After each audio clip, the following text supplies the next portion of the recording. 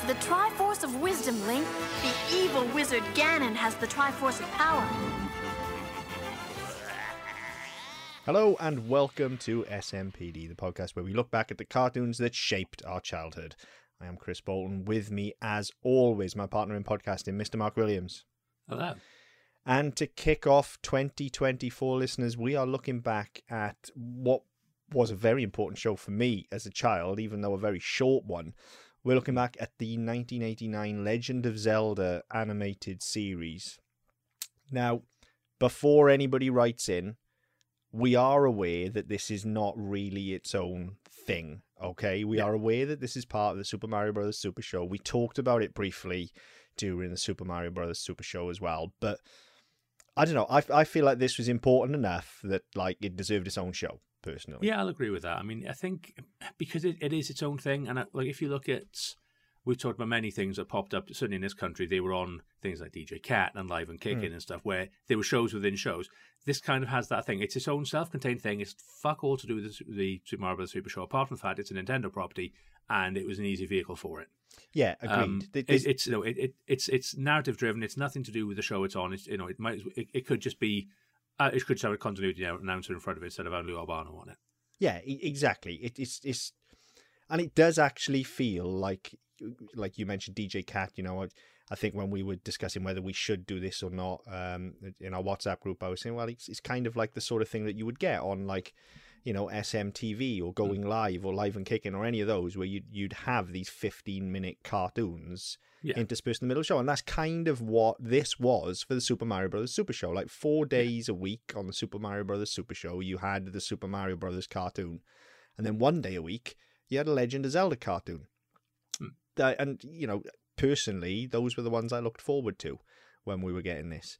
But yeah, we're aware that it's not technically its own thing, but then we also feel like it kind of is its own thing. And I don't think we really discussed it enough, do we? Because when we did Super Mario Bros. Super Show all the way back, like we're going back years, it was in the very early stages of this podcast. Yeah. I mean, we glossed over it. We didn't really cover it at all. We didn't, no. And we talked about it briefly when we did Captain N as well, because of course Link and Zelda do make an appearance during Captain N, but we've never really dived into the show, so we thought we'd kick off the new year. Let's do something we both want to do, so why not? Let's look back at the Legend of Zelda cartoon. And I had I was fully intending to watch the entire run of this. Unfortunately, I didn't quite manage it. I've done about half the run. Because it is very short, but just life took over, particularly, you know, over just coming out of the festive period with a particularly young person in the house. It is like chaos here at the moment. So yeah, absolutely. And I mean, I was gutted because I was ill all over Christmas, so we pushed back a week to do this one because I was coughing and spluttering last week. I may still cough and splutter over this tonight, but I found the mute button on the microphone, so we should be fine. I remember making a comment to you, well, we've got an extra week, so in theory we should be able to get through it all. And we fucking jinxed it, didn't I? Yeah, we haven't. Absolutely jinxed it, because I think I did about 5 or 6 in the end. So they're only 13 episodes, they're only 15, 16 minutes each. But yeah, I think I got through about half of it. Yeah, I think I've done the same, which is about normal for a show that we would watch. You know, we normally do about 3 to 4 hours worth of a show so that we can, you know, give it a fair shake. We'll normally jump around through the seasons of a show or series of a show, whereas, you know, something like this that's short, I just thought, fuck it, it's kind of a mini-series, right? Let's dive through it, but unfortunately I couldn't do that. Obviously, we'll talk about this show a lot and we'll pull it apart, but just, you know, not to bury the lead, but I think it just in terms of the show itself, I think I will go back and pick up the remaining, like, 6-7 episodes that I haven't watched. I think I've enjoyed it enough to do that. But in general, I don't know how to feel about this show. This one confuses me greatly, and actually I haven't done a lot of research because again, not much time. But I did just kind of dip into the IMDb reviews. They're always entertaining and they're always a good yardstick. And this is a really polarizing show, which I'm not sure I understand. Because I actually think. Well, I think there's a lot going on in here. There's a lot of good and there's a lot of bad as well. But I think they kind of, for me anyway, it all evens itself out. Like the bad is really bad and the good is really good, but they're kind of in equal quantities. So ultimately you end up with a show that's just like, yeah, it's fine. But there are people that fucking hate this, and there are people that absolutely adore it. I'm not seeing anybody that's on an even keel, which is very much how I feel about it. So that's a strange one to start with. It was a bit odd. I had a similar experience because, I mean, I remember this, that we've talked about this many times before, that we didn't have Sky or cable or anything, so we only saw it when we were at my grandparents', and we used to go there on a Friday, so my parents would go out with my aunt and uncle, so we'd stay with my grandparents, and so we'd have TV in the other room to ourselves, and my gran would be watching whatever she was watching. And this was one of those things that would be on, and we'd make a point of watching it. Like when we were being dropped off, like, can we be there by whatever time it was, so that we can make sure we watch it. And yeah, like when this came up, I think the conversation we had when we were trying to select an episode when we were talking last week was, we haven't done Zelda yet. Should we do that? Oh fuck yeah! And that was it. That was the length of that conversation. And I remember thinking, right, okay, I remember it. I remember a lot of the character design. I remember at the time when I watched it first, not really understanding that there would be monsters that popped up and you'd never see them again. But they were monsters from the games, and and so obviously, being that much younger, I didn't understand that. I was not watching it now. I obviously picked up on that. But it was like, yeah, okay, it was fine. And then I remember being when we talked about it, thinking, yeah, I really remember liking this. And I've come down and gone, yeah, some of it's really good. Link being a marauding fucking sex pest doesn't help. I love Link. He's a fucking nuisance. I love him. Yes, absolutely, he's a sex pest. You're exactly. But again, I feel like the counterbalance is there, right? Because Zelda is 100% in charge, and she is 100% like, no, get fucked, Link. Like, just, yes, maybe I will kiss you, but it will be on my own terms. So just and that's the balance you were talking about, and there is a lot of that. It's there. Like, yes, he's a, but I feel like I've talked on the show before. Like, I've got a bit of a soft spot for a moronic, like, muscle-bound action hero. It's a trope that I love. And, like, all right, Link isn't muscle-bound here, but other than that, you may as well call him Gaston.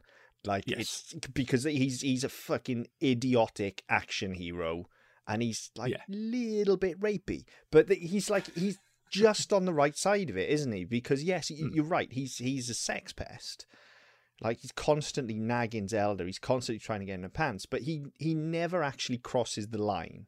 Like, there is a line of respect, and they definitely toe it. Like, he never makes any sort of physical advance towards her. He's always just a little bit.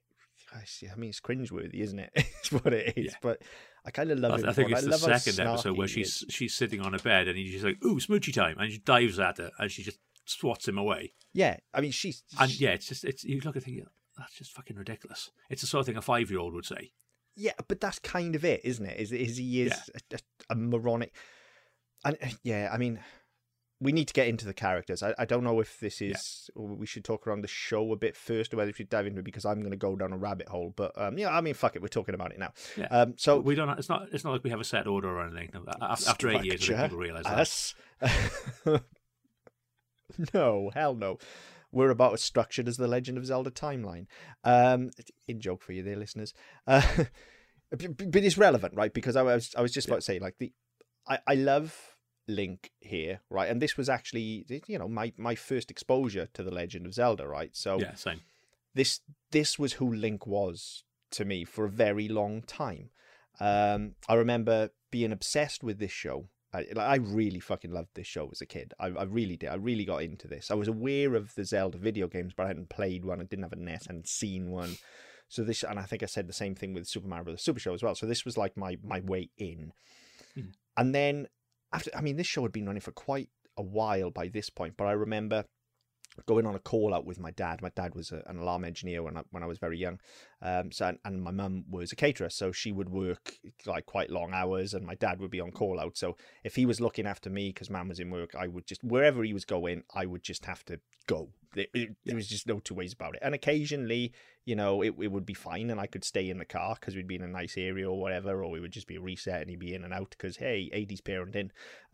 But then, sometimes it was going to be a longer job, and so I'd have to kind of go in with him, and that must have been fucking horrible for him as well. Like, by the way, I've brought this little fat kid. He's like, can you feed him or something? Because we used to have the same. Like my dad would be on call. He was an engineer, and he'd get called out to the weekend, and he's like, oh fuck, I've got the kids. Yeah. So, or it'd be like, right, well, my brother would go to my gran, and I'd go with him. But I'd literally have to sit in the car park, in the steelworks in Port, so no security or fuck all at that point. Yep. And I'd literally be sat in the car park outside the coal mine. I can remember this one day I was sat there watching all the trains come out. Yep. Thinking, where the fuck do they go? And I'm looking around, and obviously they just go off into the distance, and then another one comes out, and these things are quarter of a mile long each. Yeah. And you're like, that's fucking amazing. Obviously not realising they're just doing a big ass loop Big around circle. the fucking site and coming back in the other end. Because I was about 5. But yeah, I remember it fucking vividly. As you said, it was just what was done back then. It was just, just stuck me in. He's in the car, lock a door, leave the radio on, crack a window, he's fine. Yeah, I mean, what didn't really help me was most of his clients were actually pubs as well. So I'd be in like pub car parks at like 11:30 at night with drunks spilling out everywhere. But he'd be like, yeah, whatever. It was the 80s, nobody cared. But I specifically remember him going to a private job at someone's house. They must have been minted looking back on this now, because I can vividly this is such a core memory for me. I can still see the house like it was. I couldn't tell you where it was. I was too young, but it was fucking detached. And I think it's private alarms as well at that time. Right. Yeah. So it's a fucking it's this detached house with a drive and a garage and everything. And like I'm a kid from a fucking Valley's terrace. I've never even seen a detached house at this point. I don't know if they fucking exist. Right. I think you have a neighbour either side of you. I mean, we were an end terrace. This is a fucking castle or something. Yeah, we were an end terrace. So we were fucking elite. Do you know what I mean? Like that was we were the same. We were end terrace as well. Yeah. So to go to this detached house was fucking incredible, right? So anyway, I'm in the drive, and these people were lovely. I still remember my dad must have said to this woman that I was in the car. And she was like, no, bring him in. He can play with my son. Bring him in. So in I go, and this fucking kid, like I'm probably, I don't know, I'm maybe 10 or 11, right, at this point. This kid must have been like 15 or 16, right? So he would have been well within his rights to be like, who the fuck is, like, get the fuck out. Like, I do not want a child in it. But anyway, he had fucking everything, right? We went into their downstairs living room. They had a fucking massive TV. They had a VCR. They had a Betamax as well. I still remember this vividly, right? And he had a NES. And when I went in, he was playing Legend of Zelda on the NES. So his mum comes out with like a tray of squash and some biscuits and stuff. And she goes to her son, like, give him a go. And I'm like, this is the best night of my fucking life. Like, this poor kid must have been like, who the fuck is this? She's like, no, give him a go. So I've watched this thing on TV for probably like 18 months to 2 years at this point. And all of a sudden, I get to play the game. And it blew my fucking mind. Like, I've been a lifelong fan of the series ever since. Behind Mario, well, in fact, you could probably argue a case for this over Mario is my favourite video game series of all time. But this was my first exposure to Link. And so then going and playing that game as well, Link didn't really have a character, right? And to be fair, still doesn't. And that's kind of the point. And I think that's why a lot of people kind of neg on this, because they're like, who's this fucking mouthy jerk? Because that's not Link. Yeah. Link never says anything. Like, the whole point is he's a cipher for the player. He is your link into the world, if you like. That's the point. But then we get to Zelda 2, we get to Adventure of Link, and he actually looks like the Link from the cartoon. Like, now we know that Link has blonde hair and stuff, and his little minish cap and what have you.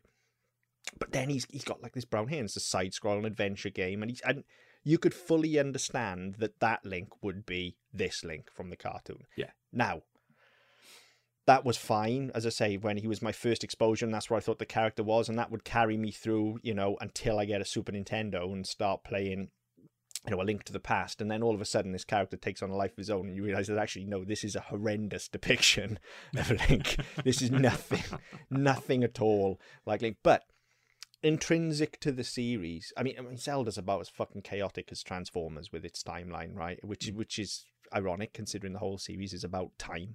But intrinsic to the series is the fact that, Hyrule goes through these different ages, and the Hero of Time and Zelda and everybody have different incarnations throughout these ages, and they get constantly reincarnated in different versions of the timeline. As the personalities are all roughly the same, but there's always a different look, and that's how they always explain away a major change in a Zelda series. It's like, oh well, it's a different branch of the timeline. And that's fine if you're going to do it. It's a kind of wanky excuse, but it works. And it's just the only way you can continually. I mean, it's different now because I think games are that advanced that you can, and Zelda itself has become such a franchise now that you can reinvent it in the way they've done recently with things like Breath of the Wild and all the more recent games where it's completely different tonally as well. Yeah, and I think as an audience now in video games, we've grown up enough to understand that this is a franchise and we don't have to connect it to everything else. But Yeah. you know, even as far back as 10 years ago, I mean, as I sit here, I've got my copy of Hyrule Historia with me just in case it becomes relevant, right? So I've got, I don't know if any listeners are as nerdy about this shit as I am, but I don't know if you can see this, Mark. I have literally a fucking encyclopedia, essentially, of Zelda lore open in front of me. Now, this came out, I've got a first edition. This came out when Skyward Sword was launched. And at that point, so we're going back, what was Skyward Sword? I think that was about 10, 11 years ago now, maybe even more. Yeah, No maybe idea. more than that even. But at that point, there were 1, 2, I've got it in front of me here, 3, 4 distinct versions of the timeline, and 1, 2, 3, 4, 5, 6, 7, 8, 9, 10, 11, 12, 13, 14, 15, 16 eras. Right. So, you know, to be fair, the fact that, like, yeah, these characters maybe aren't the characters that people want them to be because they're not the characters they remember from kind of the early 90s games, or, you know, if they come to Breath of the Wild or something now, or Tears of the Kingdom, they're not the characters they remember from that, but it's like they don't have to be. That's kind of the thing. That's kind of the beauty of this series, is that they can be whatever they want to be. You know? And I think actually that's probably the most sensible way to do it, because if you look at things, you know, any sort of mass property where you try to keep a continuity, things like Star Trek, Star Wars, Marvel. Okay, I know they've started branching timelines in the MCU and stuff like that, but if you're trying to keep any sort of continuity, it's ridiculously difficult to maintain that over a long period of time. Mm-hmm. Yeah, because I say, you know, technology evolves and storytelling methods, you know, evolve and things like that. So you kind of have to go with it, otherwise you stop being relevant. And I say it's a fairly clunky, fairly lazy way of doing it, but by saying, look, different timeline, it's fine. Yeah, exactly. It explains it away. Nobody has to think, oh, if anybody doesn't like it, well, I just don't like that particular timeline. That's fine, because it's still the same. You know, it's still Link in of a fashion. It's still that franchise. But if it's not the one you want, the next one might be. Yeah, and I mean that's totally a thing. Even within the game franchise, people have their favorite iteration of Link. I personally love the Link of Twilight Princess. It's a game that most people hate. It's one of the most derided of the franchise. I love it. I love the Link from that. I love the Zelda that appears in it at the end, who incidentally I think is the most reminiscent of the Zelda here.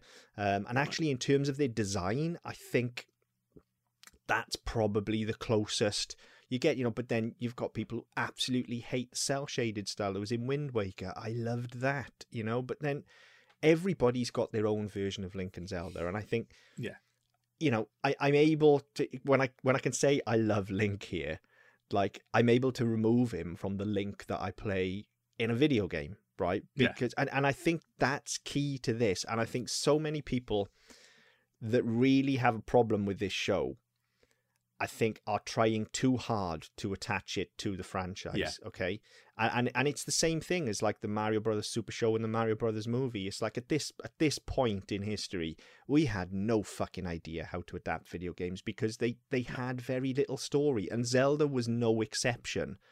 You know, when you look at like every episode I've watched here, I think it's to their credit. They say I forget how many I've watched entirely, but I think it is 5 or 6, right? And there's, what did we say there was, 13 in total? 13.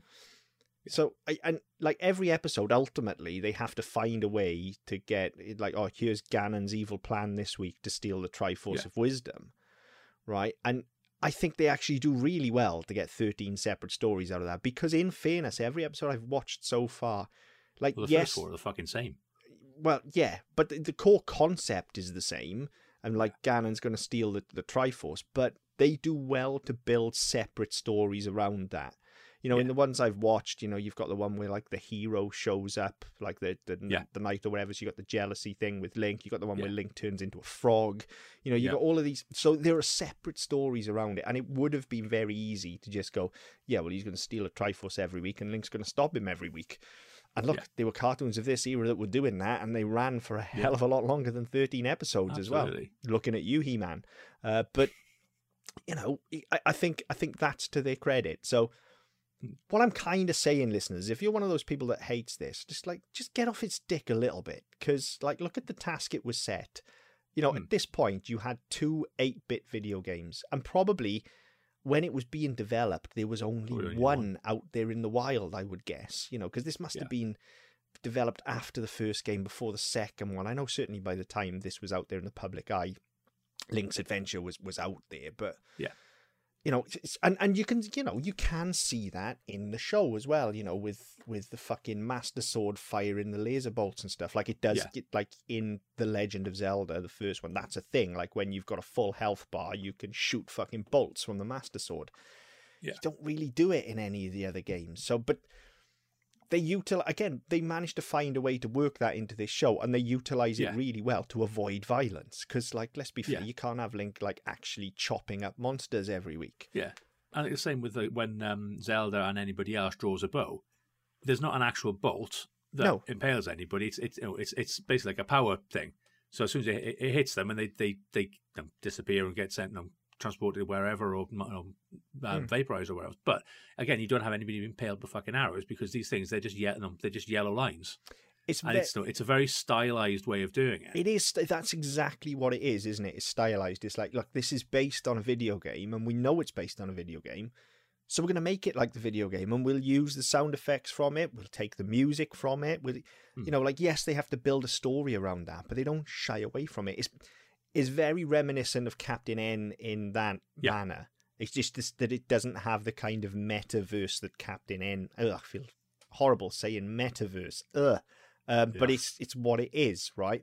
Doesn't have that going for it in the way that Captain N did, because he literally gets sucked into a video game. Yeah. Whereas here, we're in that world. These are stories being told in that world that Captain N gets sucked into.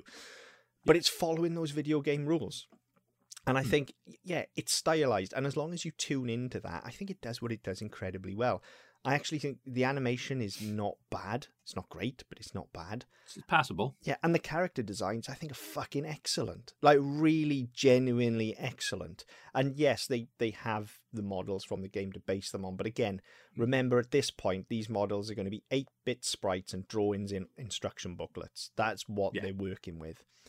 Yeah. And I think it's interesting when you look, actually, I mean, I'm not trying to say this happened, and I'm sure it didn't, but it's interesting when you look how many of the ideas and the designs here would later carry through to later actual games in the series. I mean, like I say, Zelda here certainly reminds me of the Zelda from Twilight Princess in a character, very much, and the way she's, you know, firing her bow and stuff to help Link out, and she's this kind of kick-ass warrior, and that Zelda would then follow on through into Skyward Sword and Hyrule Warriors as well. And then just the look of her, the colours she's wearing, the kind of the trousers and the boots is now very reminiscent of the Zelda that we see in Breath of the Wild and things like that.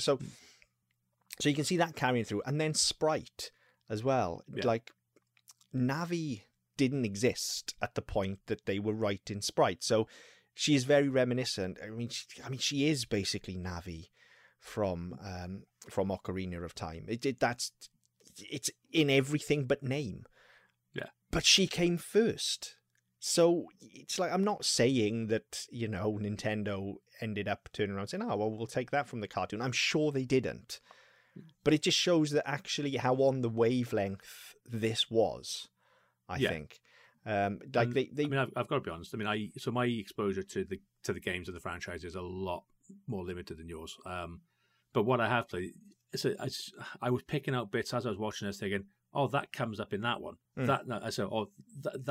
Certainly, I think it's the third or fourth episode where there were monsters that we hadn't seen before, and I'm looking thinking, I've seen them in the game. Yeah, and it's all this stuff you're thinking, actually, I don't know whether this is considered canon or not, but actually there are elements of this which have been carried forward into 30 years worth of games at this point. Yeah, they're very good at, and again, remember, this is from that era. I don't know where that fucking word came from. It's late. This is from that era where these cartoons primarily were advertising. Okay, that's what they were. Yeah. This was, like, make no bones about it, this and the entire Super Mario Bros. Super Show was a way to sell Nintendo consoles. Okay, yeah. So they do a very good job of working in different monsters from the games every week, and they are all actual monsters in the game, like every single one of them.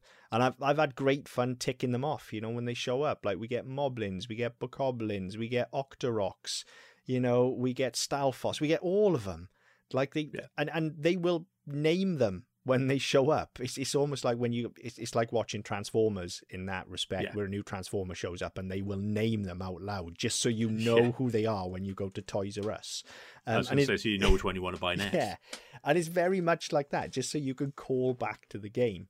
And they do that very well. But it also, I think what that does is really help to build this world. Because yes, Ganon's the main villain, and yes, Ganon's the one behind the ultimate plot every week. You know, when he always signs off with like, "I'm going to get you, Link and Zelda." You know, it's very Dr. Claw.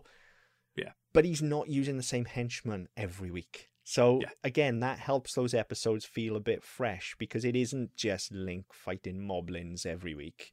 Yeah. You know, it might be a moblin one week, might be an Octorok the next week. It's different every time. Yeah. And it kind of had that sort of Power Rangers feel to it as well. Obviously, this came first, but again, it's your classic monster of the week. You have your starting point where every week he's going to try and steal the Triforce, but actually he's going to send off. I can't remember any of the names, but he's going to send off this one, or he's going to send off that one, because it's just a different big threat this week. It's just something else to, and again, something else to sell the game. Because if you didn't think the octopus looked cool, actually they look all right. Yeah. Or if you didn't think the moblins look good, it just gives you something else, doesn't it? And I think that there was, again, this was a fairly well-used, well-heeled trope in the 90s, whereby that's what you had. You had your big bad, and actually they were just sending off monster after monster after monster. And it's, again, it comes back to this type of show where you think, right, okay, well, yeah, we want to use the things that we've got in the game. Same with if you were doing a Mario show at the time, so, right, we've got fucking Tatanga or anything. So we'd say, right, those are our bosses, but these are our monsters. We've got our Goombas, we've got all these different things, but we want something slightly different as well. And I think this did it really well. And it led on to so many things, probably for about 10 years, where that was just the standard. And whether it was animated or whether it was live action, that was the standard way of doing it. Yeah, and again, I think to turn around then and criticize this show to say it's a bad adaptation of the video game narrative, which I've seen a lot of, I think that's unfair, because I think when you're actually working all of this stuff in and using it as a weekly plot hook, like you say, and tying it back to the merchandise, I think at the time and for a game that literally, like, the plot at this point was, as they lay it out in the opening, like 10 seconds, Ganon's got the Triforce of Power, he wants to steal the Triforce of Wisdom. That's it. That's the plot. That's the plot of the games. Like the first game, Link literally has to get all the pieces of the Triforce and assemble them. That's it. So it's not like it has this rich hit. Like if you were to make this now, and of course, Sony are apparently making a live action movie. If you were to make this now, you have decades and decades of lore to base this on, and you can almost cherry pick what you want and what you don't from the different eras of Hyrule and the different branching timelines. So there's loads you can do.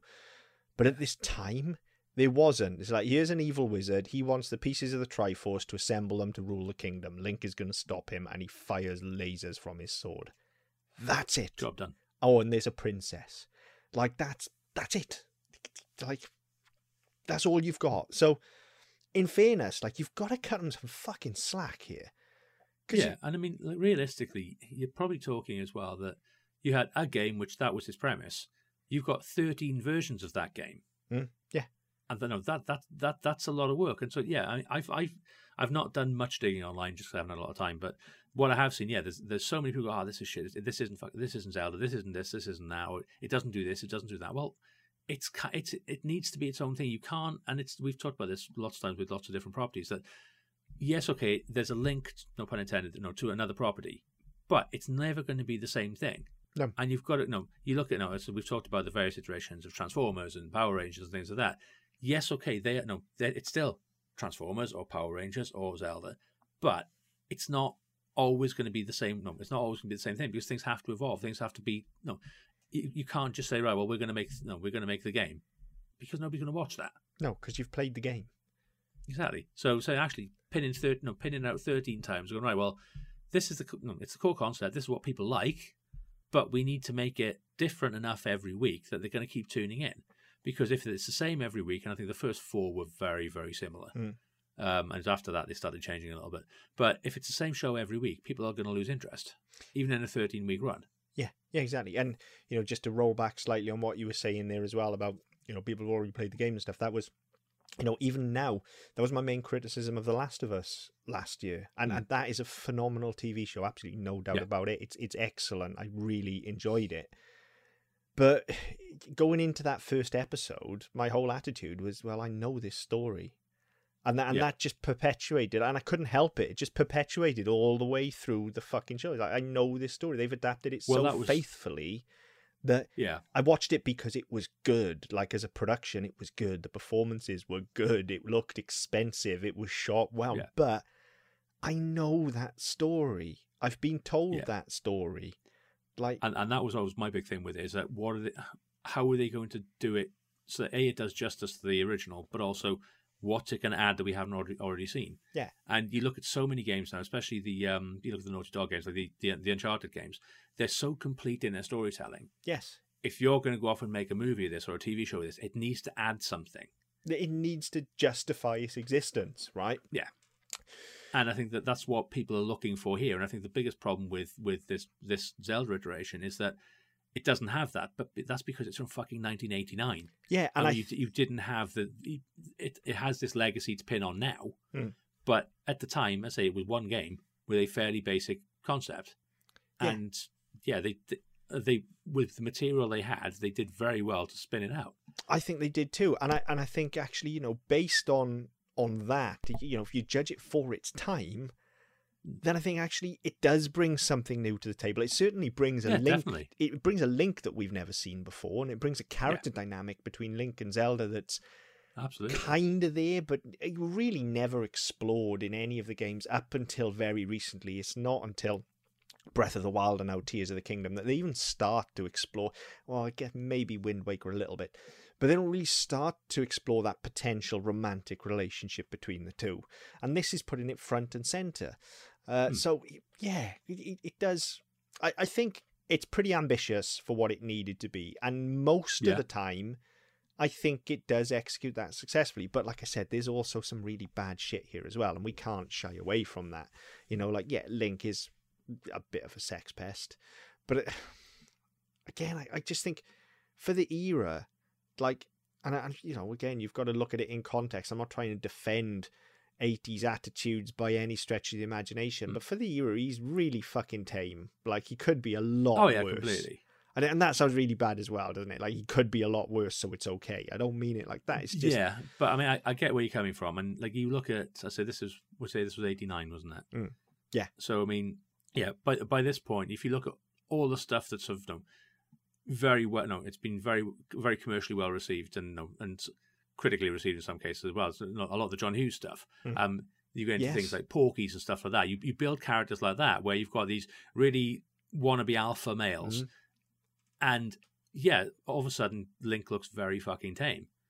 Yeah, and the attitude is there. Obviously it's a kid's show, so they can't go down too far down that rabbit hole. But there's enough of the attitude there to suggest actually you've got a character who is trying to be dominant, trying to be cool, trying to be aloof, but actually just wants to get his dick wet. Yeah. In a kid's show kind of way. But then you counter that with a very strong female character who's like, who the fuck do you think you are? I'm a princess. Fuck off. She's incredible. Like, she is the reason to watch this show now as an adult. Like, she's fucking phenomenal. Quite possibly my favourite depiction of the character, if I'm being brutally honest. Tetra notwithstanding, but is Tetra really Zelda? Yes, kind of. Anyway, that's a whole different story. But yeah, she's brilliant. She's out now. The problem is that on occasion she does revert to type, and again, this is the thing about how unbalanced it all is. Like, generally, if they're in a scrap, she'll get the bow out and she will fucking kick ass. And 9 times out of 10, she saves Link, not the other way around. Yeah. But then the second a monster or something shows up, she reverts to type and becomes a screaming damsel in distress. And it's... Why? Why? It's just... I don't understand. Yeah, there's no need for it. And I think it was one of the problems I had with it. And so then I've come into it and I've remembered what the show is, but not a lot about it, to be honest. So watching it, I got through half of it and I was quite impressed. I'm thinking, actually, this is really working. But every now and again, it's just, why the fuck has she done that? And And similarly with Sprite, Sprite has these sort of flip-flops as well every now and again. We're thinking, hang on, that's not really in keeping with what you've done in the last couple of episodes. Yeah, Sprite's a really troubling one, isn't she? Because on the one hand, I mean, she's the very, like, she's a clear-cut example of a trope that I absolutely hate. Because on the one hand, she is just literally there to worship the leading man. Yeah. Like she is just, she's a horrible, horrible trope. She's barely a character. But then, like you say, occasionally then she gets all Tinkerbell and actually gets quite spunky and starts to put a fight up and gets a bit of attitude and stuff. And, you know, the potential for the dynamic between her, Link and Zelda, and the potential for the triangle there, again, like a Peter, Tink, Wendy triangle, essentially, is great. But they seem to miss the mark all the time. Like, very rarely will she actually lean into the fact. Like, there's that whole episode where Link's turned into the frog. Yeah. And he needs to be willingly kissed by a princess. And Zelda's begrudgingly like, oh, well, yeah, okay then. If it's going to turn you back, of course I will. And then she gets waylaid. But then, you know, Sprite is like, oh, well, actually, yeah, I'm a princess because my dad was the king of the fairies. And you're like, what? Yeah, where'd that come from? Hey, what? Like, because here's character information that actually makes you like much more than just, you know, this infatuated female hanging on to the lead. Like, she's the female best friend, essentially, isn't she? You know, but it's a horrible trope. Like it, and it's not executed well here. No. So I don't like that, but I do like Zelda the majority of the time. And I do like Link the majority of the time, and I love the relationship between the two of them. I love the fact that she's just constantly knocking him back all the time, and he constantly keeps moving forward. It's funny. Like, this show is funny. Some of the one-liners are really good because Link is such a snarky asshole about everything. Yes. Like, I've seen him described as a whiny crybaby. I think that's probably fair. Yeah. But he's funny with it, so... It's fine, and it's funny because it's the reverse of the trope. Again, I'm a huge fan of this as a character archetype. I'm a huge fan of, you know, the all-conquering action hero is actually just an idiotic bitch. Yeah. Like, I love it. It's always funny. It's never not entertaining. That's a personal preference thing, I guess. Yeah. But it works really well here. So the show's funny. The characters are good. The stories are, like passable. I mean, it's like you say, a lot of the time it's the same thing every week, but they keep it interesting. It's interesting enough. Like, the thing is, it's 15 minutes. Yes. So, you know, by the time you've had 2 or 3 action sequences, the story really is just like, well, we've got to tie this action sequence to this action sequence, you know. Yeah. So, you know, it goes by quickly enough that it's kind of inoffensive and it doesn't bore you like some other shows would. But I think, you know, whilst we're talking about Sprite and Zelda as well, I think just in general, we've got to address how fucking horny this show is. Because it's a bit weird. And this is something that made me go a bit like, ugh. Because it's like, even just the way they draw Zelda sometimes is a little bit like, I mean, those trousers are awfully Well, the very first time you see tight. Zelda. Yeah. The very first time you see her, Link is looking down from his tower and basically getting a great little shot down her cleavage. Yeah, it goes straight down, and then there's a lot of shots from underneath as well with those very, very tight trousers. You know, there's the constant innuendo. I mean, Sprite is basically naked with the split on that dress. Yeah. Like, and she's constantly just trying to get into Link's pants as well. Like, it's, I mean, to be fair, the size, I should probably fly up his trouser leg. She probably could. She probably fly up a drain pipe. Jap's eye, if she really like. I mean, just saying. But it just seems really weirdly horny in a way, like, and in a front and center, almost aggressive way. Yeah. That a children's cartoon. I don't think I've seen a kids' cartoon just address things this head on. Like, you know, occasionally they can be a bit subversive, you know, and particularly some of the later Cartoon Network stuff would be, you know, you'd have some double entendres and stuff like that. But this is just aggressively horny. Like, and it's not ashamed of it, is it? Like, it's weird. No. It's really tonally weird. It's very strange. Tonally, it doesn't seem like it fits within this time period at all. No. in terms of kids' TV. As it fits with with your Porkies and your fucking stuff like that, but doesn't fit within the confines of what you're seeing in kids' TV. Yeah, it's just weird, and it makes me feel a little bit uncomfortable, if I'm honest, because I know it's a children's TV show. Yeah, I'm like, this is odd. This is really fucking odd. That's about the worst thing about it for me, to be honest. But I think it's also because it's more in the stylistic choices than anything else. Like you say, the shot on the top of the cleavage and the shot from underneath.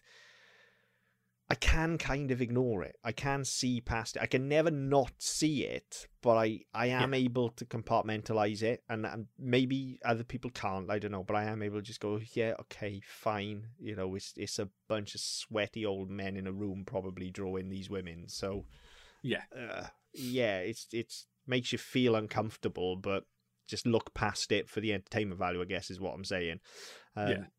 Because, like I say, the attitude towards these women is then inverse of that. Zelda especially is fully in charge. Weird. What a weird dynamic this show has. Yeah, it is bizarre in that. And I think that it's the one thing that I got through half the run. I will probably go back and watch the other half. But yeah, it's almost like it's almost sometimes you feel it's trying to subvert what's going on. It's trying to subvert what your norms are. So yes. You look at your Super Mario Brothers cartoon. It's always about fucking rescuing Daisy, rescuing Peach. Whereas this is completely the other way around. This is fucking Zelda having to save Link again because he's made a fucking boneheaded decision. Yes. That's got him captured or got him in trouble, and she's got to go and save the day and save the fucking Triforce at the same time because he's fucked it up. So you look at it from that perspective and you think, yeah, this is really good. This isn't what you expect from an 80s cartoon at all. But then, at the same time, you get that fucking, every now and again, that occasional damsel in distress. You get that very suggestive drawing. And you think, it doesn't really... The two don't gel, do they? The two don't... And this is what I mean when I said it leaves me feeling kind of weird and meeting in the middle where I'm going, yeah, it's okay. Because the good is really good, but then the bad is really bad. And the two kind of smash into each other head on. Yeah. Because you're right. Yeah, there are several points watching these episodes where I was pretty much applauding them. I was like, that is really fucking progressive for the 80s. Like the attitudes towards like Zelda as a strong female and stuff. Like it's really like you wouldn't expect it to see it in a cartoon of the late 80s at all. Like it would be at home maybe a decade later, when we'd start to look at this stuff. But, we're still in the era of fucking Cheetah and April O'Neil and stuff here. So, a character like Zelda is pretty forward thinking. Yeah. But then, they instantly undo all of that hard work. Like, well, not even hard work. Like, they make it look easy. The character feels natural. Yeah. But then they go and sexualize her. And it's so odd. It's so strange. Yeah, and completely unnecessary. Yeah, this is the thing. The dynamic is fine as it is, just with Link being a little bit creepy. And that is all he is. He's just a bit of a creeper, and she's fit for that. So if they could just leave it at that without getting really like sweaty palmed aggressively, it's just grotty in places is what it is. It's weirdly grotty. That's a good word for it. It is though, isn't it? That's what it feels like. It's almost like it's a fucking Roger Corman thing at some point. It just gets really grotty. And that's unfortunate because otherwise I think everything here is good. I think Ganon's a really good villain as well. Again, just lifted straight from the first game. But he fits perfectly. And again, the design lifted from the first game, but based on an 8-bit sprite, so they've had to elevate that design slightly. And he looks very fucking cool. I thought that the styling on, especially sort of the way the face is lined and stuff, I got a very sort of strong Thundercats sort of design off it. Yeah, I can see that. He always kind of reminds me of a Skeksis. Like he's got that kind of, I don't know. I think again it's just the angular face and stuff, but yeah, he's really fucking cool, monstrous, scary looking villain, right? Yeah. So he's good as well. The bumbling king is good. Like everything is, all the pieces are there, and everything working really, really well. It's just that they continually shoot themselves in the foot, and they do it every episode. It's not like they just occasionally go off on some weird horny sexual tangent. They do it every fucking episode. Oh, completely. And sometimes it goes on for quite a while as well. And part of you've got to wonder: is it one of those things where where you say, what can we get away with this week? How far can we push? This is what I'm saying. Because you get those cartoons towards the end of the 90s, and especially like Cartoon Network knew what they were doing with this stuff as well. Yeah, they would deliberately try and be as subversive as possible, and they would try and work in like not graphically sexual content in the way that this almost is, but they'd get in a lot of double entendres and one-liners, and they'd be like, how far can we push this envelope? Yeah, how close that line can we get? How close can we get to the line without going over it? Whereas here, it does feel like they're doing that, but they're doing trying to one-up each other. It's like, well, if I've written this, what are you going to do to beat it? Yeah, but how are you going to better it? But it's so graphic is the thing as well, because it's not just like, yes, it's intrinsic in some of the stories, and yes, it's in the dialogue, but it's the actual drawings as well, and it's graphic about it, and you just like, I'm not sure I'm comfortable with this, because then it is. Yeah. I'm wondering. I haven't got that yet, but I'm wondering if by the end of the series they've given Zelda camel toe. I mean, she's close to it, right? That's how tight those fucking trousers are. Like, it's really, that's the kind of level it's at. Yeah, and it's just weirdly pervy. It's really pervy. But in fairness, though, again, that's not exclusive to Zelda. There seems to be lingering shots of Link in the bath in almost every episode. Like he's like Geralt level Link in the bath with his fucking feet and legs dangling out everywhere. You can practically see his anus. Like it's weird. It's really fucking weird. Yeah, it's fucking odd. I think I just broke really strange. So it's just sort of conjured pictures of Van Helsing in my head. But anyway, let's not go down that route again. Yeah. Let's not. But so that's the worst part of it. Everything else, I think you're right. Everything else, I like. I genuinely like. It's entertaining. It's certainly better than the Super Mario Brothers cartoon. Oh fuck yes, absolutely. Definitely better than the Super Mario Brothers Super Show. So it's not better than Captain N. I'll be honest. Captain N was pretty fucking special. No, I'll agree with that. But I think it's just that tonally as well. Like high fantasy cartoons of this time, and high fantasy is not my thing, right? No. And that's kind of one of the reasons I like Zelda, is it's not aggressively high fantasy. It doesn't get really fucking Tolkien-esque or anything. But high fantasy cartoons of this era did tend to, they went more into that sort of heavy metal route, really, where it was big fucking dragons and lots of armor, and that's what they were. Whereas this does tend to just go more for the action adventure route. So tonally, it just works for me as well. I ultimately, I think I like it, but I just have to acknowledge that it has got some fucking problems, some real fucking problems. I mean, it left as I came out of, so I was in here watching it last night. The kids were watching something on the TV, so I was in here, and I came out of here having done like episodes 5 and 6. I think I was thinking, I don't know how I feel about this. I'm enjoying it in bits, but in other bits I'm really not. And I was sitting there thinking, can I be asked to sit down and watch another 7 episodes? And the answer was no, because it was late, and I had to sort the kids out and sort my shit out for work and all the rest of it. So I'm not gonna sit here for another 2 hours and do that. But I didn't come away thinking I'm bored, or I'm saying I'm not a fan of fantasy anyway. But I didn't come out thinking, right, this is shit because it's got all fucking monsters and swords and bows and arrows and shit like that. I came away thinking, actually, I think I've enjoyed it. I haven't not enjoyed it, but I can't really say much stronger than that either way. Yeah, that's exactly what I feel. The best thing about it, and this is kind of a backhanded compliment, really. The best thing about it, bar none, is the soundtrack.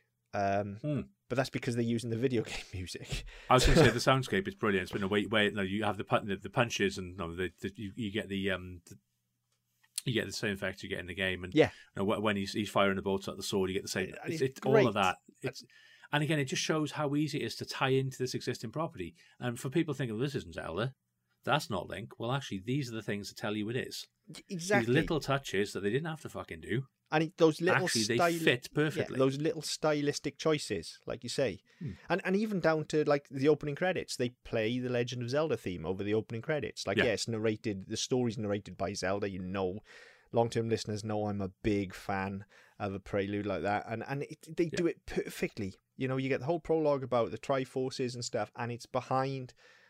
running behind that, you've got the main Legend of Zelda theme. And I'm sorry, you could play that theme under anything, and it instantly makes it sound exciting and heroic. It's just such an amazing, sweeping score. Like, you could play the biggest problem I had was on the version we watched. I couldn't find it anywhere, even remotely legit, so I had to watch it on YouTube. Is you had the Super Mario Brothers Super Show intro first. Which kind of steps on the point. Kind of steps on it a bit, and then at the end you don't get any sort of Zelda-esque credits. You get the fucking do the Mario thing at the end. Yeah, which I think is kind of what it was anyway. But the opening to the show itself is the Legend of Zelda theme with Zelda giving you the whole prologue. I'm not actually sure how I'm going to edit the theme onto this episode, because Zelda talks over the entire fucking thing, so it's not easy to fade. So I'm either going to have to play the whole thing and risk a strike, either way. We're not doing shit on YouTube anyway, so fuck it. Because either way I risk a fucking strike anyway, because otherwise I've got all the game music. Just stick some on static CD underneath here, it, so I'll just put that over instead. I don't know. I'll work something out. But yeah, they use all the music from the game. They use all the sound effects from the game, and it just really elevates it. And like I said, that score, honestly, you could have the most mundane rubbish action sequence ever, and that score will just elevate it. It sounds fucking epic, particularly when it's played in an orchestral manner like it is here. It sounds good when it's just bleeps and bloops and it's all digitized. But when it's fully orchestrated, that score sounds fucking incredible. So if nothing else, like every episode, I'm excited by that. I'm like, oh, cool, it's the Zelda theme. Like, you know, you could literally play that under someone taking a dump and it would be heroic. Like, it's challenge accepted. Yeah. Look out for that content on our YouTube channel, listeners. No, nobody wants to see that. Yeah, this is why they don't want us on YouTube anymore. Yeah, probably. So yeah, I don't... Although it wouldn't be the worst thing on there, let's be fair. I mean, no, hell no, not even close to it. But you know, that'd be a 2-strike affair probably for nudity and the use of copyrighted music. So if you're gonna do something, just do it from the waist up. So there's no nudity. It's fine. If you're gonna do it right. Yeah. Yeah, we probably won't do that anyway. To be honest, no, we probably won't. That's max of effort. Yeah. So yeah, in general, I think that's where I am with it. You know, it's everything about it on a technical level, I think, is good. I think the animation is passable. I think the character designs are fucking excellent. I think just the art style in general and the line work, I think, is fucking top notch. I really do. Especially like this wasn't expensive, I don't think. Probably the most expensive thing about it was the license. So I think for what they would have been working with, it's top notch. Stylistically, it absolutely nails what it should be. Like, yeah, those characters may be off, but it feels like Zelda. It does. It feels like it's in Hyrule. You've got all the right sound effects. You got all the right villains. You got the music. I think the characters are fucking great. I honestly, if we get this live action Zelda movie and it's these characters, like, or you know, you'd have to tone them down a bit. Like for 2 hours, Link would definitely be grating, but I'd be up for that. I would. I'd be up for seeing more of these characters. I'd be up for a reboot of this show right now, to be honest, with a better writing team. I'll spend some more time with these characters. I like them a great deal, and I like the dynamic a great deal. So, all in all, I think I just kind of swing towards the positive with it. It's just that the negative is so uncomfortable. It's the thing. It makes me feel so uncomfortable that it really, like, I can't recommend it, and I can't honestly say I'm having a really good time watching it, because I do always turn it off and just be a little bit like, ew. Like, that was a bit... that's why I didn't get to the end, because I was worried if I sat down for another 2 hours and watched the rest of it, I was going to need a shower afterwards. Yeah, it's got that about it, hasn't it? It definitely has. Which is a shame, because I said what it does well, it does really fucking well.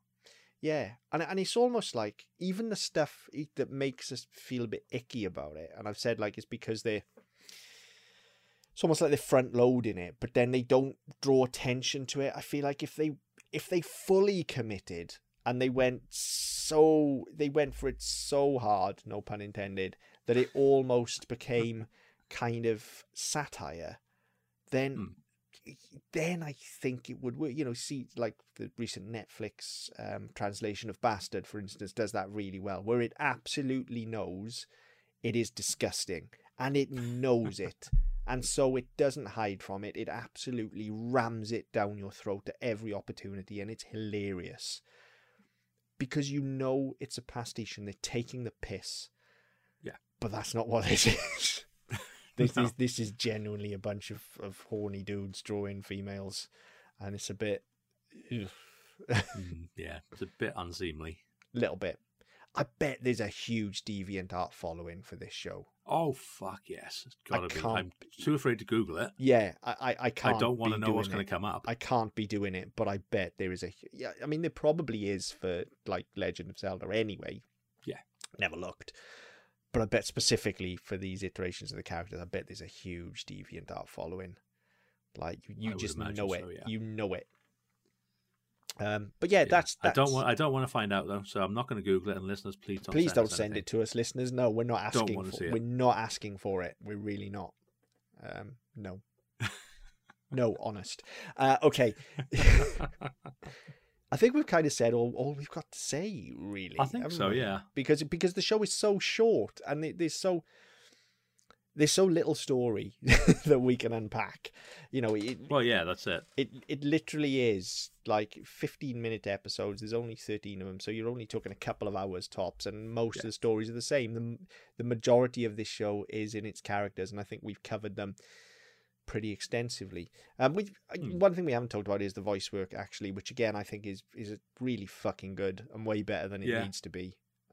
Way better than it needs to be in a cartoon of this ilk. No big names as such, but some very big performances. Yeah, definitely. Like I said, that Link performance, but for better or worse, like I say, I like Link, but even the haters, like for better or worse, there is a certain generation that is etched into your brain. Excuse me, princess is just there, isn't it? Like that's. I mean, he says it about 10 times every fucking episode, so it should be. Yeah. And just in case you don't catch it, it's in the front loaded bit in the credits as well. It is, yeah. But you know, and as catchphrases go, it's not the catchiest one, is it? But it's just that delivery is so over the top, and oh yeah, completely. You know, and yeah, if that's not a good performance, I don't know what is. Like whether you like the character or not, you can't deny. Nobody goes, yeah, he's all right. Like people either like this Link or fucking hate him. So, you know, that's credit to the performer. Yeah, I think so. Yeah. Yeah, I mean, I've got nothing else to really add. I think we've got quite a lot of mileage out of a show, as you say, it's 3 hours and change from start to finish. And we didn't actually go too far off topic either, save for a short segue really into 80s parenting. Probably because we were talking about Legend of Zelda, and I could do another 10 hours on the series in general, listeners. So. But he won't. We won't know because Mark doesn't know the series that well, so it would just be me. Yes, I don't have the prattling capability. Yeah, it would just be me prattling on. That's right. I can put the kettle on. It's fine. You talk amongst yourselves. Yeah, I'll just scream into the void for 10 hours. If that's something you want, listeners, let us know. Yeah, I won't be here at that point. I'll just let him go. Maybe we just make Mark play the games. There you go. Maybe. Yeah. And discuss them. Anyway, find more fucking time in the week. Yeah, I was gonna say, try and find time to play like a fucking 40-hour video game on top of everything else. Yeah, it's fine. Don't need to work or eat or look after kids or anything. No, trivial things. Anyway, yeah, as always, I'd love to know what people think, because as you said, it's so fucking polarizing, this show. Yeah, love to know where you come from on this, what your recollections are, if you remember it all, or if you've come along with us for the ride and are now really intrigued. By all means, have at it. I can't tell you where to find it legitimately, so you'd have to go to the YouTube and have a look on there, because it's the only place I could find it. But yeah, it's all there. I certainly think it's worth a look. But yeah, let us know what you think. On Twitter at SMPDpod. You can also go to our website, ddpodcast.net, where you can pick up our previous episodes and other shows as well. Wherever you get your podcasts from, subscribe, leave a message, we better as best we can. Until next time. See you later. Nice job, hero. Hey, excuse me, princess.